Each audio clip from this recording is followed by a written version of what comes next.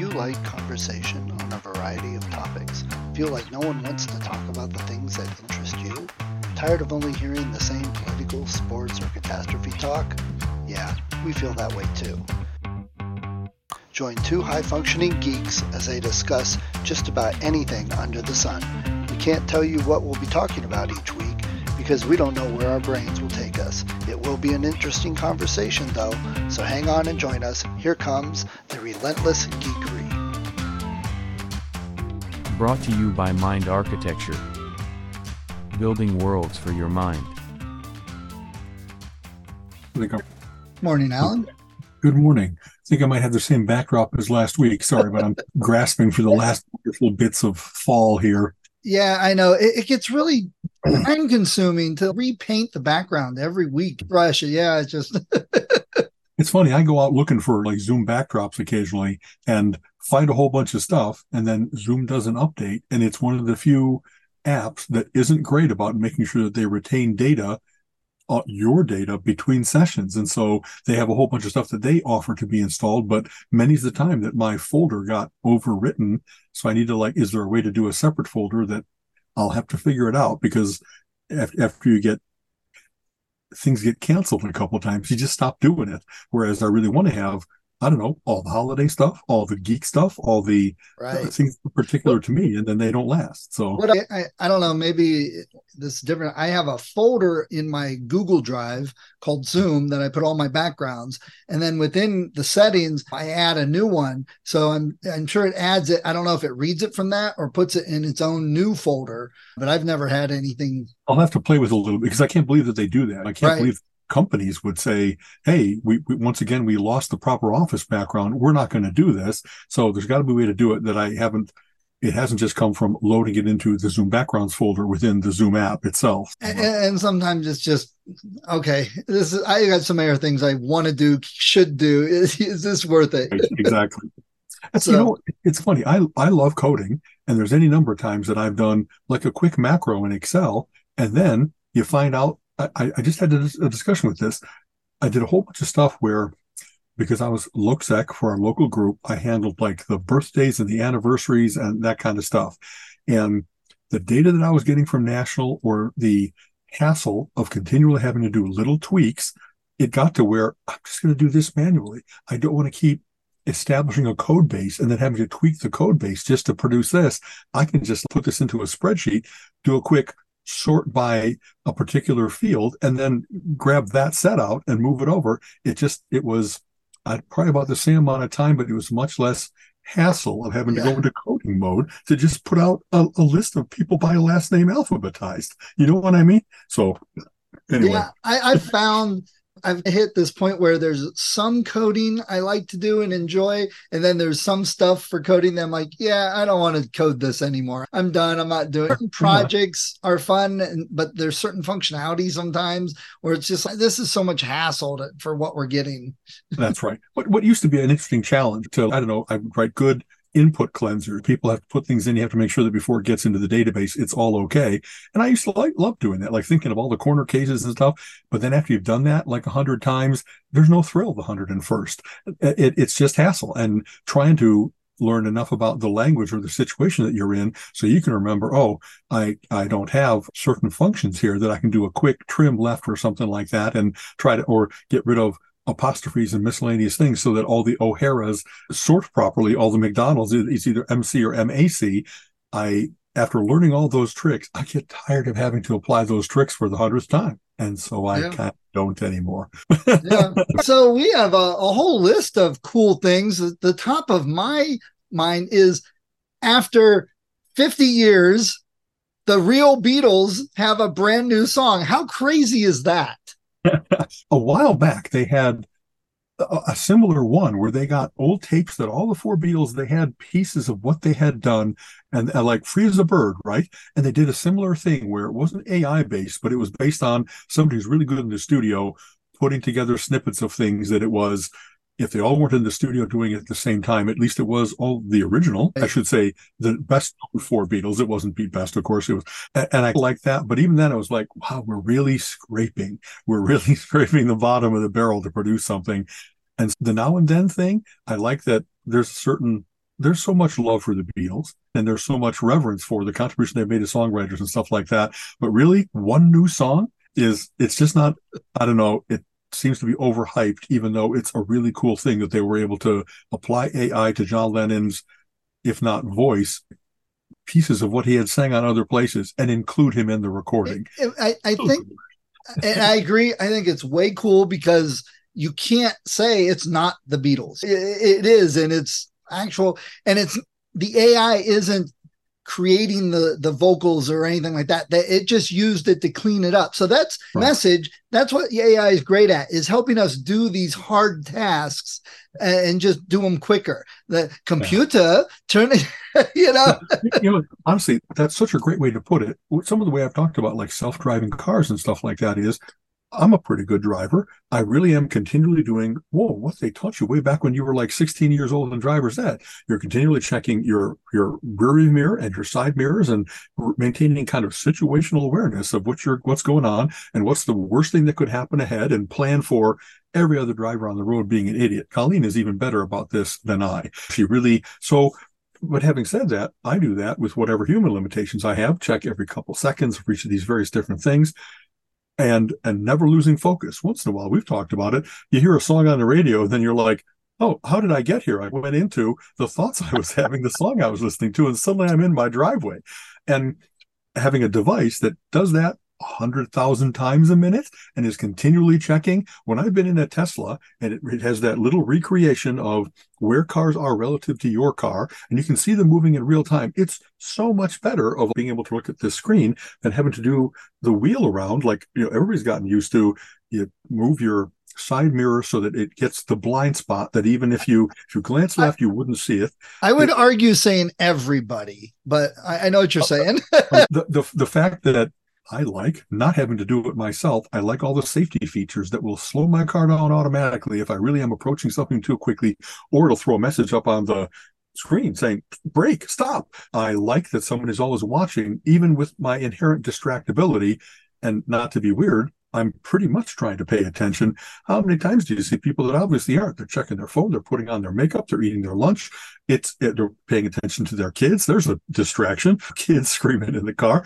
So the fact that you can offload some of that, a little bit we talked about with coding things, I'm so happy to have an engine that's like learning my taste and then can make recommendations to me. That's one of the things that I talked about at my talk at Halloween 2 weekends ago now.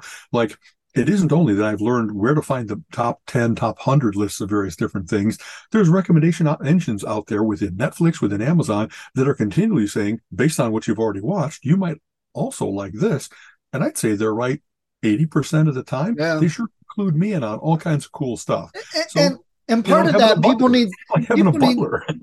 need to realize part of that is not the algorithm is wrong, but when the movies are getting added, sometimes the tags are not good descriptions. For example, my Christmas horror, or no, just my Halloween scary horror movies, I can get my catalog program and say, just show me the horror movies in my list. It'll pull them all up. Keeps pulling up Metro with Eddie Murphy. And I'm like, yeah, this is like a cop comedy. It's not horror movie. Exactly. Yeah. Because people sometimes will put tags in, and I want everybody to watch this, so I'll use every single tag for every genre.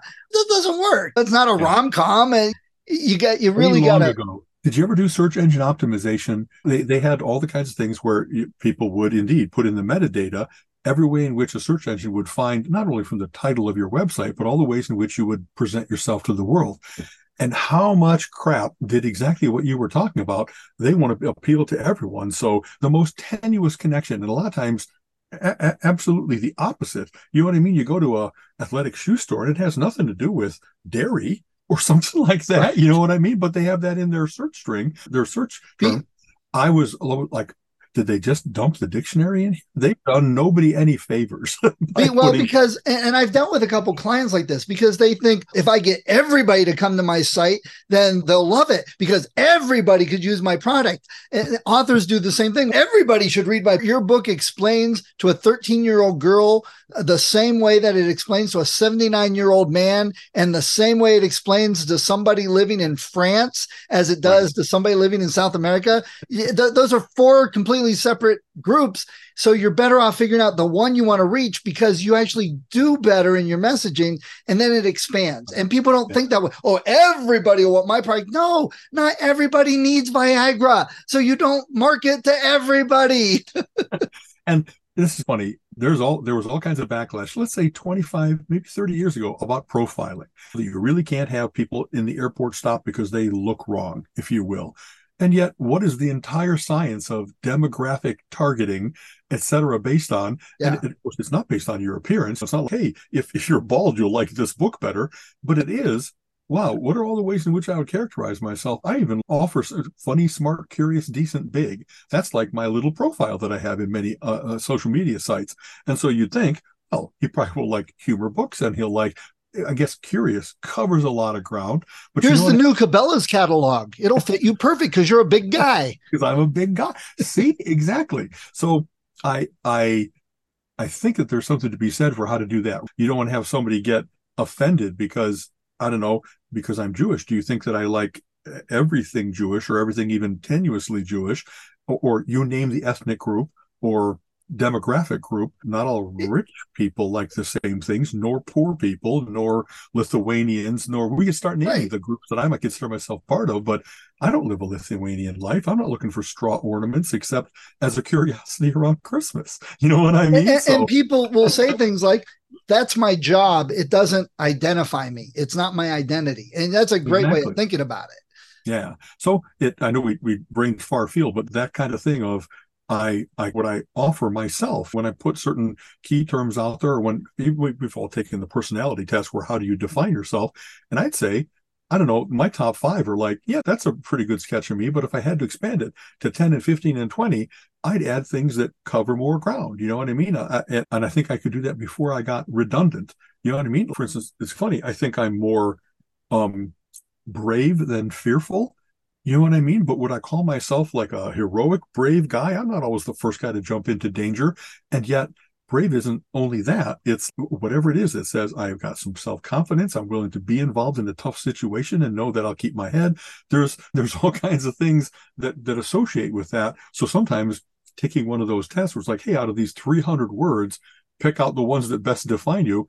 It's actually fun to go through the list and say, yes, no, kind of 70%. Yeah, I was just going to say that the way we think sometimes, I don't know if it defines me. It's 80% defining. So that's right. Choosing those certain terms, but then you get what you need to be able to do is add some adjective to the end of or beginning of it. You get it more defined. But yeah. And you can, like, when they start to have overlap, I don't think I'm a cowardly guy, but I'm not a sensitive guy. I don't think I'm wussy, except about certain things. I cry when I hear or see certain things, and yet it's not like I'm ready to fall apart. You know what I mean? Right. And if anything, it's also, there's a whole bunch of studies that say, though I just talked about, it's best if you're self-defining instead of that the market looks at you and tries to pick out what you are. Having said that, all kinds of things say that you do not signaling who you want to be, that it's aspirational instead of descriptive. So I'm brave. You know what I mean? You want to be like, if you're going to pick a spirit animal, nobody wants to be like a wombat. They want to be the lion. They want to be the bear. You know what I mean? That kind of thing. I take it back. Not nobody. Some people really do think, I like going to the library. I like things when they're calm. I like just, what's my favorite night? Being at home with a bowl of popcorn in my cozy place. That's wombatty compared to always being out adventuring, always being the defender of the family. You know what I mean? Right. It has all the connotation of, yeah, I'm the defender of the family, and I'm a lazy bastard the other 90% of the time. I let all the ladies go out hunting for me while I just sit there currying my mane. So anyway. So back to the Beatles song, since that's where we started. Did you enjoy the song? I did. I love the Beatles. I got all kinds of, not only many of their original albums, but I love the greatest hits collections, because I got both the red and the blue greatest hits, and they each have 20 or 30 songs on them, and they really have 50 or 60 great songs. It's not like greatest hits already has filler on it. If you're Pablo Cruz's greatest hits, they didn't have that many but the Beatles, in their history and in seeing their growth as an artist and just what made it on the radio and how amazingly talented Lennon and McCartney particularly were as songwriters, I love them. A really good friend of mine, Tim Kaine, has always loved them. And whenever I would talk about, what's your favorite group? Oh, Emerson, Lake and Palmer and Genesis and Yes and Kansas and all my big bombastic bands. And nobody wrote a better song than the Beatles, though. And so you're right. Who else could write Yesterday? Such variety, too. Yeah, variety, many styles. Being able to write a great song, like a perfect, pithy 3-minute radio ditty, it's an amazing talent. We've seen a couple things like about the Brill Building and people who wrote show tunes and stuff like that. The Carole Kings of the world, the Paul Simons, Billy Joel, they're not the bombastic stuff that I like, but man, they just know how to wordsmith something so that it's perfectly evocative and so relatable by people. And the melody is so catchy that you hear it once and you have it forever. There's something really wonderful about that. And you mentioned more Beatles. I'm looking forward to maybe when they turn the AI and say, write me a song that evokes the Beatles, because you don't have to have AI for that. Like Todd Rundgren did an album called Deface the Music, where he tried to write songs that could be mistaken for Beatles songs. Badfinger way back when was like, is this the Beatles in disguise? Are they like doing this to sound like the Beatles, but they don't want to have to support it? So there's been groups that really sounded Beatlesque. Yeah. Cheap Trick had a bunch of Beatlesque songs. You know what I mean? So people really have that capability of capturing what made the Beatles so memorable and so pithy and perfect. And see, that's one aspect. A lot of people focus on that and are very negative towards it. I don't want 500 new sound-alike Beatles songs. I like the Beatles, but I like focusing more on the gooder stuff. That here was this song we probably never would have got that we got now. And it doesn't sound like some bad cassette recording. It sounds like a produced song, which Colin said, it sounds like we recorded this in 2020 as opposed to 1966. You can hear a bit. And I'm like, okay, but he loved it. He thought the song was great. And I'm like, think of someone like the Grateful Dead. We're not getting a new Grateful Dead. Maybe we are. How many recordings are there out there of Grateful Dead? They were the first group that I know of that really, they used to have a bootlegger section. Yeah. They used to make sure that people had good placement for the sound right near the music board and stuff like that. And bootleggers roll those tapes. Yeah. Springsteen used to say that before he got so big that his music company said, you can't do that anymore. Yep. But there are, Fish has always been a great bootlegging band. There's a whole bunch of places that were. Which is interesting because the corporate said that. But honestly, look how big that Grateful Dead are and were and got that way by letting people record at the concert. It didn't hamper them. Right. And we're finding this a lot now. How many times do you have a good, oh my gosh, that movie looks so good. And then you start hearing about the executive saying, no, don't do this and change it. And then you see the movie, it's like, that sucked. It's funny. The world has repeated ideas depending on what environment you're in. So that thing about the Grateful Dead early on saying, we're not only about a record in a store, the way we're going to build our audience, our overall audience and our career is because we're going to let things go viral. And long before that term was used about online memes and stuff like that, they knew about the network effect. They knew about that it isn't only scarcity of music that drives the price up. It's the ubiquity of it, that it's everywhere in the environment, if you will, and that people, they don't get a bootleg thing and then don't buy the album. They love the group and they'll buy every album in addition to whatever they captured on tape because they want the group to make money, continue to make music, and be around forever. Really, the Grateful Dead only had deaths affected as compared to they fell out of favor. You know what I mean? I think that there's all kinds of Grateful Dead spin-off bands that still, if they're not selling out stadiums anymore, they sure are still selling out smaller places and clubs and stuff like that. And maybe that's any music group's trajectory, that in their heyday, they sold out stadiums and then they got to calm down and go to the 2,000 seaters in the later years of their career, stuff like that. I would be all for hearing more things like this, and you again using the technology for good. Exactly. It's very funny. I think I went to Progstock, one of my progressive rock festivals, this one in New Jersey, and they had a silent auction, and I won the 10 CD Pink Floyd set. It was live captures of songs throughout their career, and very cool in terms of a lot of times they were working on songs, and so the version that I have on my CD is not the version that actually ended up on actual official release version and stuff. So that's always like cool to see things in progress. But also what I thought was, I used to have such a prejudice against bootlegs because I really didn't like that the artist wasn't getting paid for what they did. I didn't know enough about the music industry and already know that the game was rigged against them making money off of their albums and stuff like that. But I sure didn't want it to go to, I don't know, a scammer, a guy who snuck a recording device in when it was illegal. And having said that, now that isn't the way the music business is. The only way to make music is to do live tours and sell merch and all kinds of things besides put out CDs, if you will, and put out just CDs are fading. LPs have actually sold more than CDs the last couple of years, which kind of boggles my mind. People love that analog-ish sound. And also, of course, it's downloads now. And now you have the world of Apple Music or Spotify or whatever. People not only listen to things online, but they do download things from Amazon Music. So there's so many ways in which it's getting delivered now that I feel like my prejudice against bootlegs is foolish. It so much doesn't matter, given that there's 12 different ways for artists to get paid. And you hope that nowadays I have a prejudice against Spotify because from what I understand, you got to get 1 million hits to make a penny. Hits is not the right term, plays. And so someone, again, found a way to be the rapacious labels, the rent taker in between an artist and his fans. And so another thing I do is I get all kinds of Facebook things where it's like, hey, we'll send you my new CD for $5, just cover the cost of shipping. And I have supported probably a dozen different artists now, and not only in my favorite kinds of music, if you will, but I'd like to hear some bluegrass. I'd like to hear a nice little singer-songwriter. And I just want to support.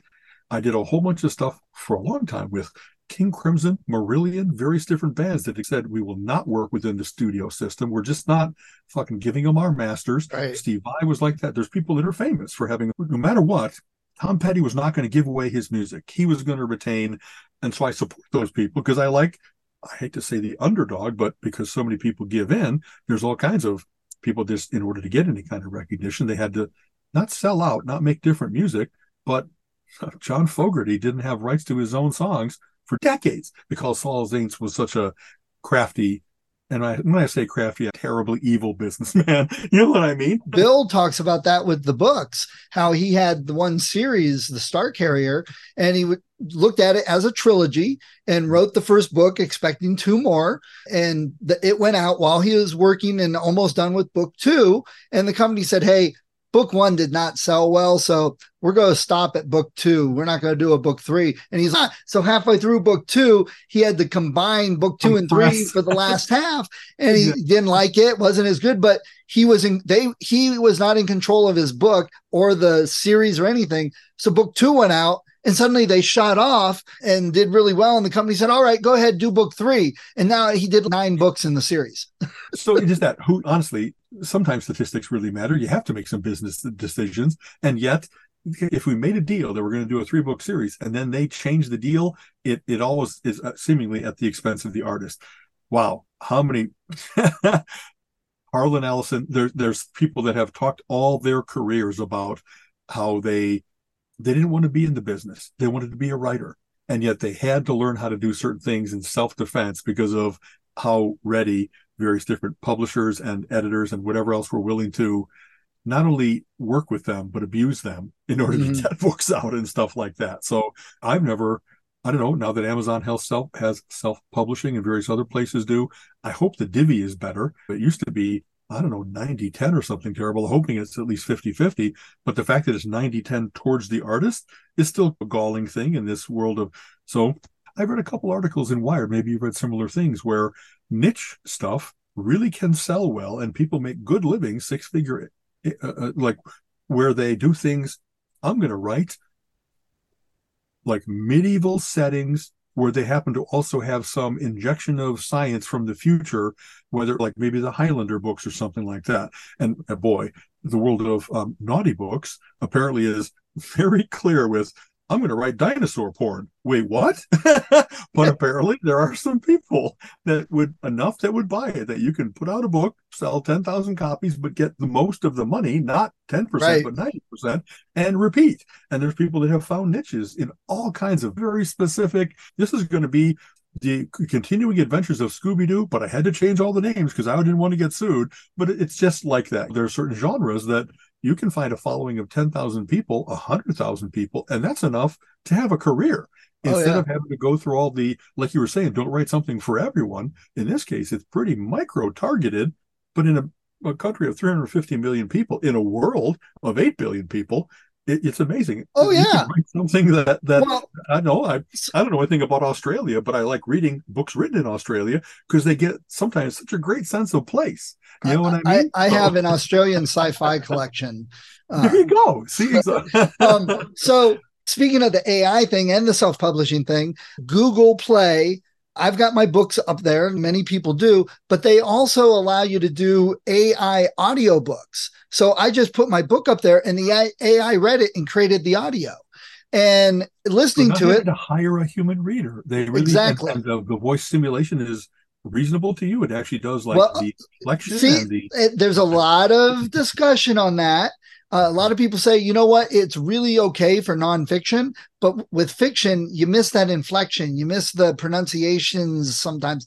Now, you can go in and fix things and do your phonemes to get it to sound right and all that, which is great. So I did it as an experiment with my book to see, and a bunch of other authors were like, oh, I wouldn't do that, blah, blah, blah. And I'm like, hold on, I write middle grade. So these kids have had a tablet in their hand since day one, and they talk to Alexa and Siri since they were 3. That's so right. to it's them, second nature to have that voice things back and forth is not a big change. It's exactly. And so maybe it's perfect for them, but they're also saying maybe you want Samuel Jackson to read your book and he licenses his voice and they just apply it because it's AI generated, so it sounds like Samuel Jackson. Spooked by that. Like I want, if I'm going to have John Cleese, Samuel Jackson, people with very recognizable voices read the book, I want the real McCoy, and I want them to get just like real compensation for the fact that they have established the James Earl Jones voice and that they should get the benefit of that. So but it's the same as the bootleg thing. Samuel Jackson can never read 1,000 books for audio in the next 10 years. He just can't. But if he licenses voice, I'd never be able to afford to pay Samuel Jackson because it's 4 hours of work for every hour of reading. So it'd be way out. But if I could get his voice and just pay X amount, he gets some of that. Now there's, instead of 5 books he gets to do in the next 10 years, now he's done 3,000 books and he gets, so there's that. And that's the key, is that if he licensed it to a certain AI-based company and that it really is with his approval, as opposed to, hey, like James Earl Jones did it for Darth Vader. Okay. See, I didn't know that. All right. He said he's retiring and he licensed back to Lucasfilm, Disney, whatever, that you can continue to use my voice. Everything you've already got recorded, use it for AI, make more Darth Vader using my voice, go for it. And he's getting older. He doesn't want to keep reading it, but people want his voice. So now you've got that. Right. What a fascinating area of like contract law to be working in. Like how much and in what venues. That like now it's not going to be in movies, it'll be on CDs, it'll be all of it in games, all the various different ways in which that could be used. And do you get correct compensation for, hey, that's James Earl Jones? Because that really, one of those things you could put under the title or in a little bubble on the cover of something that will sell more copies. And so it's like that's really a sales thing for them, not just that is, you mentioned it, and it's so tricky with things right now because most of the like actors and stuff for anything back through the decades basically signed all rights to that character. And so now the companies are saying, we can just use AI and use your face, use your voice, and we'll create 3,000 more things. We don't have to compensate you at all because it's not in the contract. So there's a lot of problems. I've seen videos where they had Bogey talking and stuff like that. And I'm pretty sure the estate of Humphrey Bogart did not say, sure, go ahead. But they did indeed sign things away when they said into perpetuity, my image, my voice, etc. Yeah. And the problem is you would say they should compensate them. And the studios and the big corporations are like, okay, you can say that, but we're not going to do it. So screw y'all. And we're keeping the money. That's just what's happening. That's right. Yeah. Honestly, shades of comic books. There was all comic books has almost always been work for hire for decades. And then people started to really do their own work. And they wanted to make sure that even if it was published by a major publisher, they got just compensation for, I'm the one that created this version of the Legion of Superheroes or whatever else it might be. I've also read when you sign something that says, hey, you can do whatever you want with me forever. Already there's been people like Nicolas Cage that said, whatever I did to give them material to work with for something that uses him in an AI way, it's not at all what I would have done as a human being. It's not me. It's unfair. It's an abuse of my image and my whatever fame, whatever notoriety I've developed. So there's got to be something that says you can't have, I don't know, something abused if someone has a, like Jimmy Stewart is well known as being the good guy in many films. And if all of a sudden, not by his choice, he's the heavy, or that he's in a sex scene that he wouldn't have been in or something like that, as if they've not been doing that forever, the deep fakes that just put somebody's head on top of somebody else's body. So that interesting image purity, if you will, that people have to actively maintain it. And I can't imagine what it would be like to be, hey, here's a talk you did at the last gathering, Al. What do you mean? I wasn't at that gathering. Yeah, virtual Al. That they made virtual, and that all of a sudden I'm everywhere. I really want to maintain my own body integrity. And that leads us to a whole bit different discussion about body integrity and issue one here in Ohio. And so, isn't that? Yeah. It's funny you mentioned Nick Cage, because his appearance as Superman in the Flash movie, which was only test footage, he did not approve the use of that, but he didn't have a choice. He didn't like it. He didn't want to be in it and all that, but they did it anyway.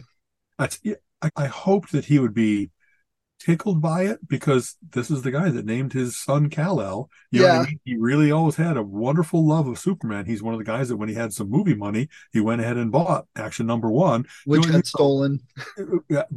Sadly, I would have hoped that they would have found a way to work with him and make him happy instead of appropriating him, because that's it. Well, I guess if you're talking virtual multiverse universes, there is one in which Nicolas Cage plays Superman. Sorry, Nick, the real you isn't the only one that's out there. we used a different one. He gave us our approval. Exactly that. We got a virtual contract over here from Universe 617 and stuff like that. Right.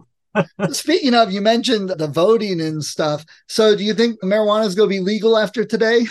I think it will. And you think? Honestly, I think what an amazing thing that would have been, the absolute hot button, hotly debated issue 20 years ago.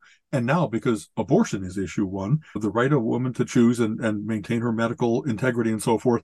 Now, issue two, which is about legalizing recreational, not medicinal. It's just, oh yeah, do that too. It's a weird thing.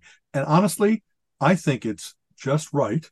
By that meaning, there's never been any science behind the prejudice against marijuana in the face of all about alcohol, all about other drugs, like it being considered often like, I don't know enough about drugs, a Title X drug compared to a Title Y drug, where it was like more felony than misdemeanor. And it's not had ever since Reefer Madness, it's never had the characteristics that were ascribed to it in terms of how much harm it does or what people on marijuana. Scooby and Shaggy solved how many mysteries? A menace to society, that it was actually such a mellow version of other mind-altering things.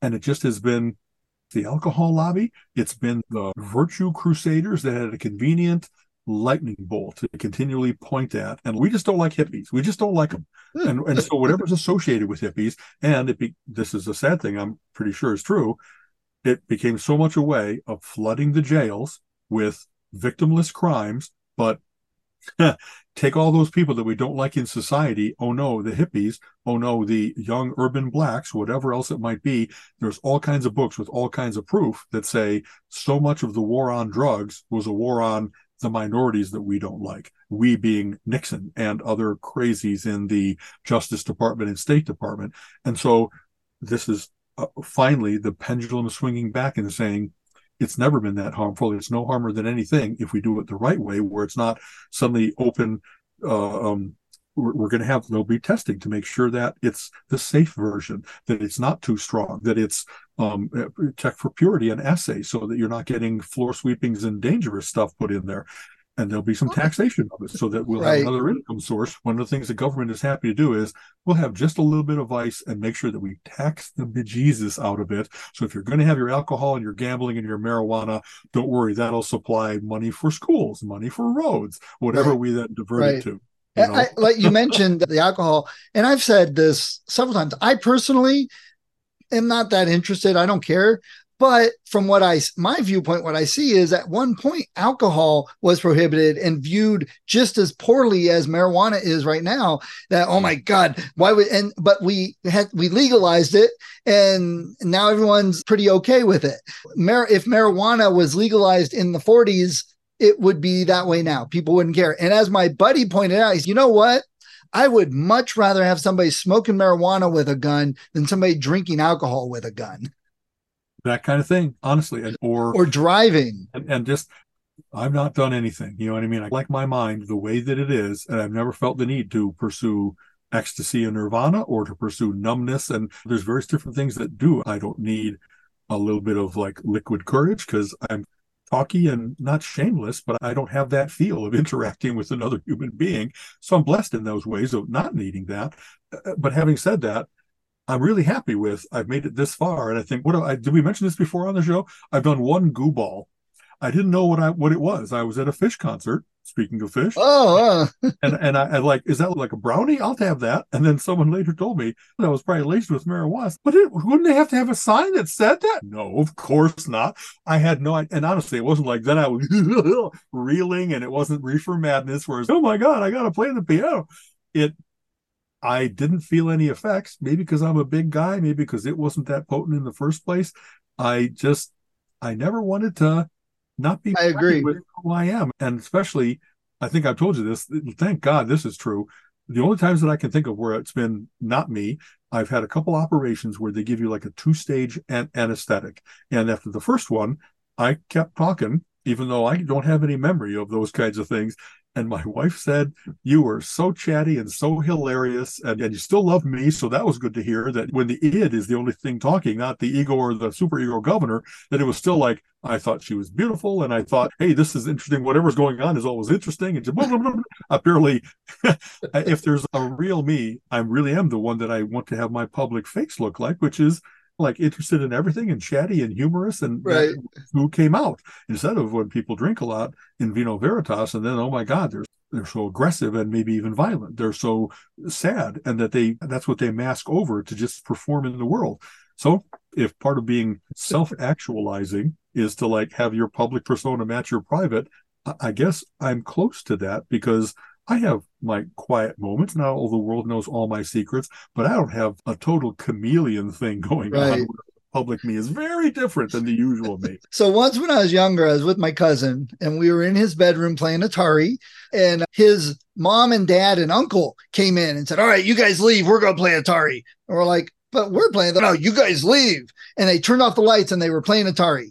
And we go out and we're like, okay, I guess we'll watch a show. And we're like, oh, hey, there's some brownies. Can we have some brownies? They're like, no. And they come running out and grab the brownies. You can't have any of these. And they run back in the bedroom.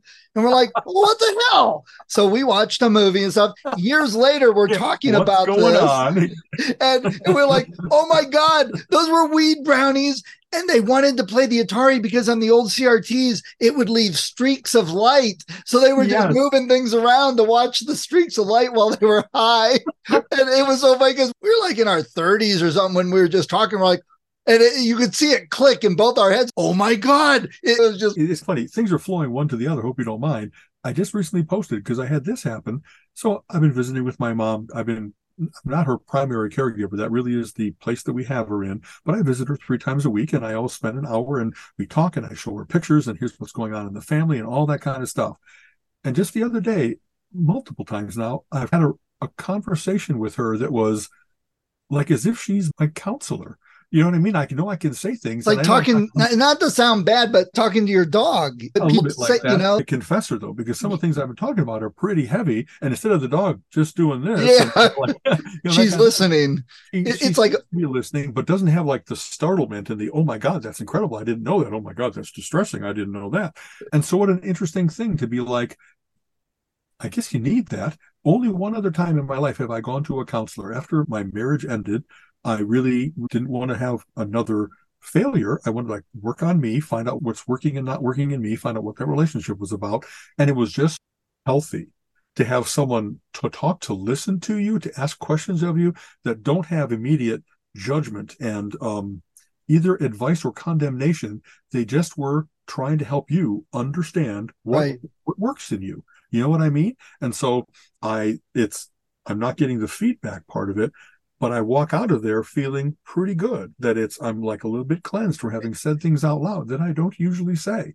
And I'm not doing it in a public place. It's usually when she and I are like taking a little walk outside because I wheel her around and we see the grounds and stuff. But it's just, I think that she likes the sound of my voice, likes that we're having an interaction, that I'm paying attention to her, and that while I'm saying these things, I'm not all morose. I'm actually laughing about who knows why I do that kind of thing. And I think that it's giving both of us something good that she knows she's being loved and paid attention to. And I'm having this little, wow, I really have someone that won't, I don't know. And it's funny, to be clear, none of this is stuff that like I hide from Colleen. She and I talk about virtually everything. And when I said, oh, I have secrets before, I really don't. I really try to not have. And having said that, I'm sure that I have things that I'm sensitive about and that so I'm not sure, even this isn't a yes, no, all the way one way or the other, but the fact that I talk to her about things that I don't talk about with a lot of other people, because it wouldn't be like watching their facial expression and wondering if they're going to give me laughter or horror or whatever else. Right. Counselors, a large part of what they say helps, and that they try and do is get you to talk and say that stuff. And a lot of times there's not a lot more needed. That just, like they say, get it off your chest. You'll feel better. So that's great, because it sounds way better than me talking to my mother, because she frustrates me. So it doesn't happen very often. Often we used to have a thing called Penny University where we had our discussion group. And I would often try to differentiate between, so what do you think about that? And how do you feel about that? Because they can be very different in various different people. We've maybe a little bit of the Myers-Briggs things are, what part of you is the sensitive versus, are you a thinker or a judger? How do you handle the world? And I think that I am more empathic, more emotional as I've gotten older. I cry more easily, like embarrassingly so sometimes, but that I'm pretty sure that I'm not like a sociopath, because I really do feel and about people, about animals, about music, about whatever else it might be. But I also know that I'm not just a feeling thing where I have knee-jerk reactions to things, that I have my pretty good intellect to be able to summon and apply to. What am I working on? Why do I feel that way? And how should I think that way? And maybe how should automatically enters into it, because that's part of my thing is in thinking, I think of what's the way to make the world better? Not just I'm this thing in the world and we just like little billiard balls colliding into each other. There's a lot of prescriptive instead of descriptive things going on. And so I don't know that I have a main point, except it's healthy to me to be able to do that, to step back from what you're going through and say, I'm not those emotions. I have those emotions, but they will pass. And in fact, if I wanted to, I really could make them go away. You know what I mean? Like I said, if I'm calm in a crisis, it's that no matter how sad you might be and how scared you might be, do that later. Right now, make sure that you're saving yourself and your loved ones, that you're handling the ever-present danger and then getting to safety and all those kinds of things. And that's that ability to separate between, I think it's important. And some part of how people can't do that is where neuroses and psychoses come from, is that they don't have the ability to like wear the different hat or be different aspects of themselves as necessary in different situations. Yeah. I think the virtual AI owl is probably the psychopath. Me and my best and worst might be much more.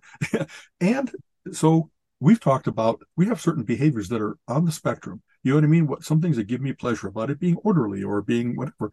But how I've always looked at that is, I don't think that I'm deeply on the spectrum in terms of the obsessive part of it. If anything is obsessive compulsive type things, I might have a preference as to how my desk is set out, but it really isn't, if it's not just the way that I want it, that I'm like really nervous and then I have to fix that immediately and everything else to wait. Because I've seen people that are like that they really, if you rearrange something in their environment, they put it back the way that it has to be. Or about all kinds of other things. They have to eat food in a certain order. They can't stand certain sounds. So luckily, I seem to be pretty high coping, high functioning with, I'm aware of my preferences, but they're not commands. You know what I mean? And I hope that's that way for you too, that even if you really are compelled to do certain things, you really have the ability to say, but that's not the most important thing right now. You know what I mean? It really might be that it gives me a little bit of security to think that or feel that way, but it's not the only thing. Right. Sometimes there are times when something will just hit me and it's just, oh my God, this is go bug me forever until I go look at it, fix it, do it. It's the most, and the stupid thing sometimes it's like not necessary. Looking things up a lot is where it gets me. It's, oh, that would be a great idea to do for the programming or the book, or just, oh, I want to look at this up because I don't want to forget it. And then I'll spend an hour looking it up. And what I've discovered a lot of times that helps me, sometimes it's not even relevant and necessary. I will never even use the information. So I found that if I have my Todoist and put it on my to-do list with no date, I'm like, okay, it's there for when I need it or want it, and done. That is usually enough of a balm for me too, that I get a thing of, I really want this to be, I want it to work on it, I want to have it, whatever, but I don't have to immediately go to the store and get it. I put it on my list. And then I try to, the other executive function part of me says, take care of those 4 things next time that you're out running errands. And so you don't have to do it right now, but you've put it into the position of you won't forget about it and you won't feel uneasy because you didn't handle it in any way. So maybe list making is one of those good coping behaviors. Yeah, you know what I mean? I've discovered that. List making and prioritization, then it's like, when I look at what I really have to get done, just out of having read so many Covey and other books, is put the big rocks in first. Eat the frog first. Don't keep taking only the little things, the low-hanging fruit. Once in a while, it's so important to just do the hard thing, and then everything else falls into place. Colleen and I laugh about this all the time. We have all kinds of, that'll do for now. And then now turns into like months. And how did I not the next day just go and say, okay, go move that over and put it in the right, and do, you know, like once in a while we let a temporary solution become a near permanent thing, because we do move on from what we needed to solve to make it so it wasn't really bothering us. But the ideal is sometimes not pursued because now we moved on to something else. We're human. I think everybody has those things, right? That the way that you, I don't know, bookshelves don't have to be A to Z all the time. It's okay to let a little stack of current reading go up.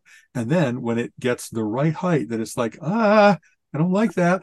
Then you go and put A with A and B with B, and you do the thing. You know what I mean? You sort it out. My ex-wife, and this probably can explain why she might be my ex, is our bookshelves with fiction books. We ended up having to keep our books separate because she would organize them by color. And I'm like, how the hell am I ever supposed to? But worse yet, she came into my office with all my coding and programming books and organized them by color and height. I was like, wow. Stop, go away. Don't touch it.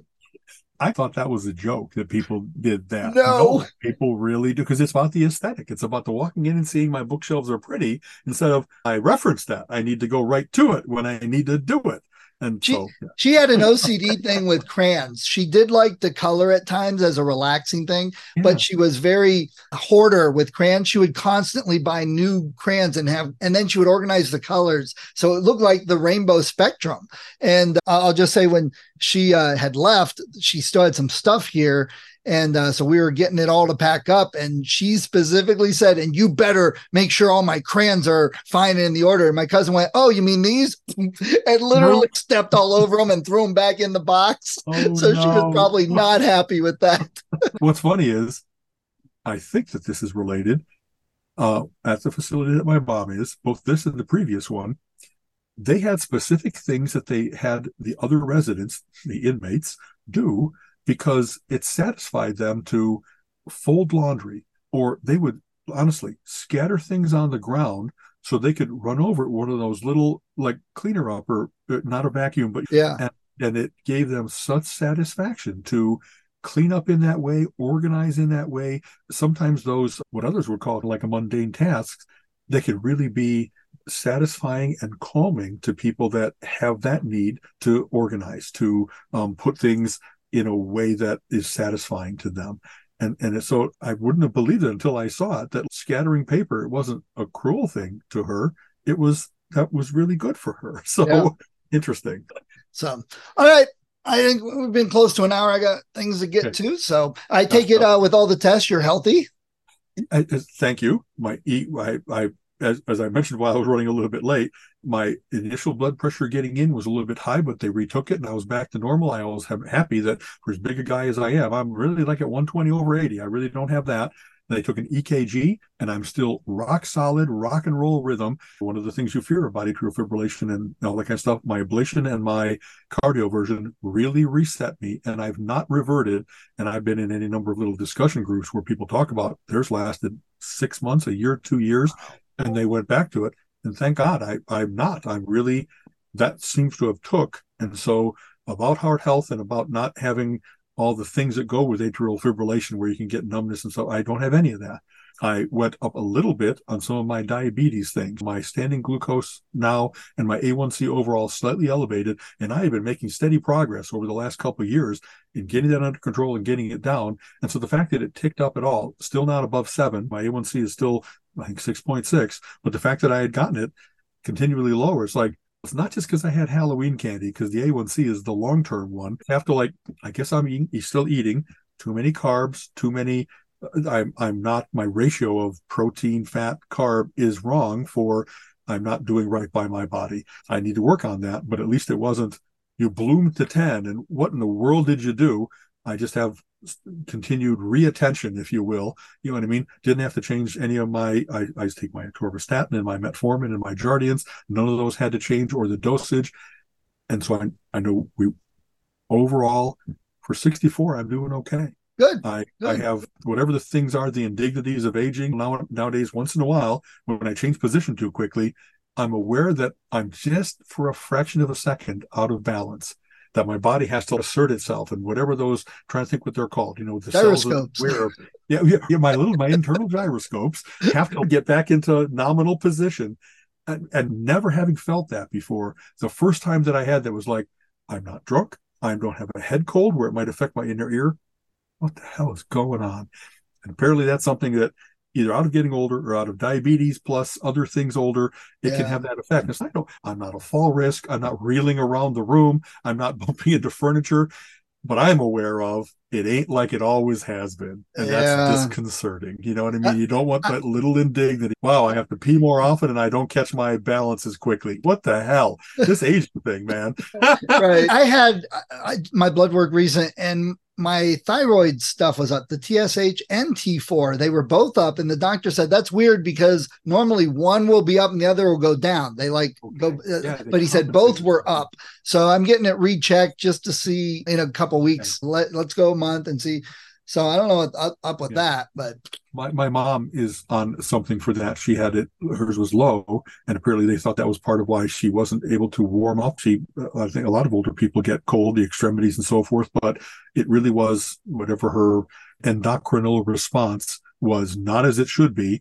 And so they gave her something that is simulated that either pituitary or thyroid, almost certainly it's thyroid. And that seems to have evened her out. You know what I mean? And it's funny, everything about my mom is now like a little indicator of, I'm her son. Am I going to have that when I'm 90? I got to keep track of all these things. So I'm ready to go, how about that TSH? Can we do something about it? My mother in her 30s, when I played Little League, she was a scorekeeper. We have pictures of her in July sitting there doing scorekeeping with a jacket and a blanket on. And it's like, it is 95 degrees out here. And she's, I'm chilly. The wind's cold.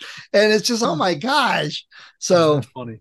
So, I don't know. It's wonderful to walk out of a doctor's office and not have, okay, more tests. What's going on? I'm okay. I'm really, the fact that I am doing the walking and eating relatively healthy, and so much like Colleen and I getting along and being low stress in that regard, all of that is just so much. Keep going, Al. Make it to 100. You know what I mean? There's so much cool stuff still to see and do. Stick around. So, all right, man. Thanks very much, talk to you later. Stephen, for your flexibility today. Okay. No problem. Take care. All right. This has been the Relentless Geekery podcast. If you enjoy our conversation, please subscribe on your favorite podcast app and go give us a review. Give us some likes. It would help a lot. Check out our website, relentlessgeekery.com, where we have links to our Facebook page, join the conversation, and go check out our YouTube page, where we have the video of this and other episodes. You have been listening to the Relentless Geekery podcast. Come back next week and join Alan and Stephen's conversation on geek topics of the week.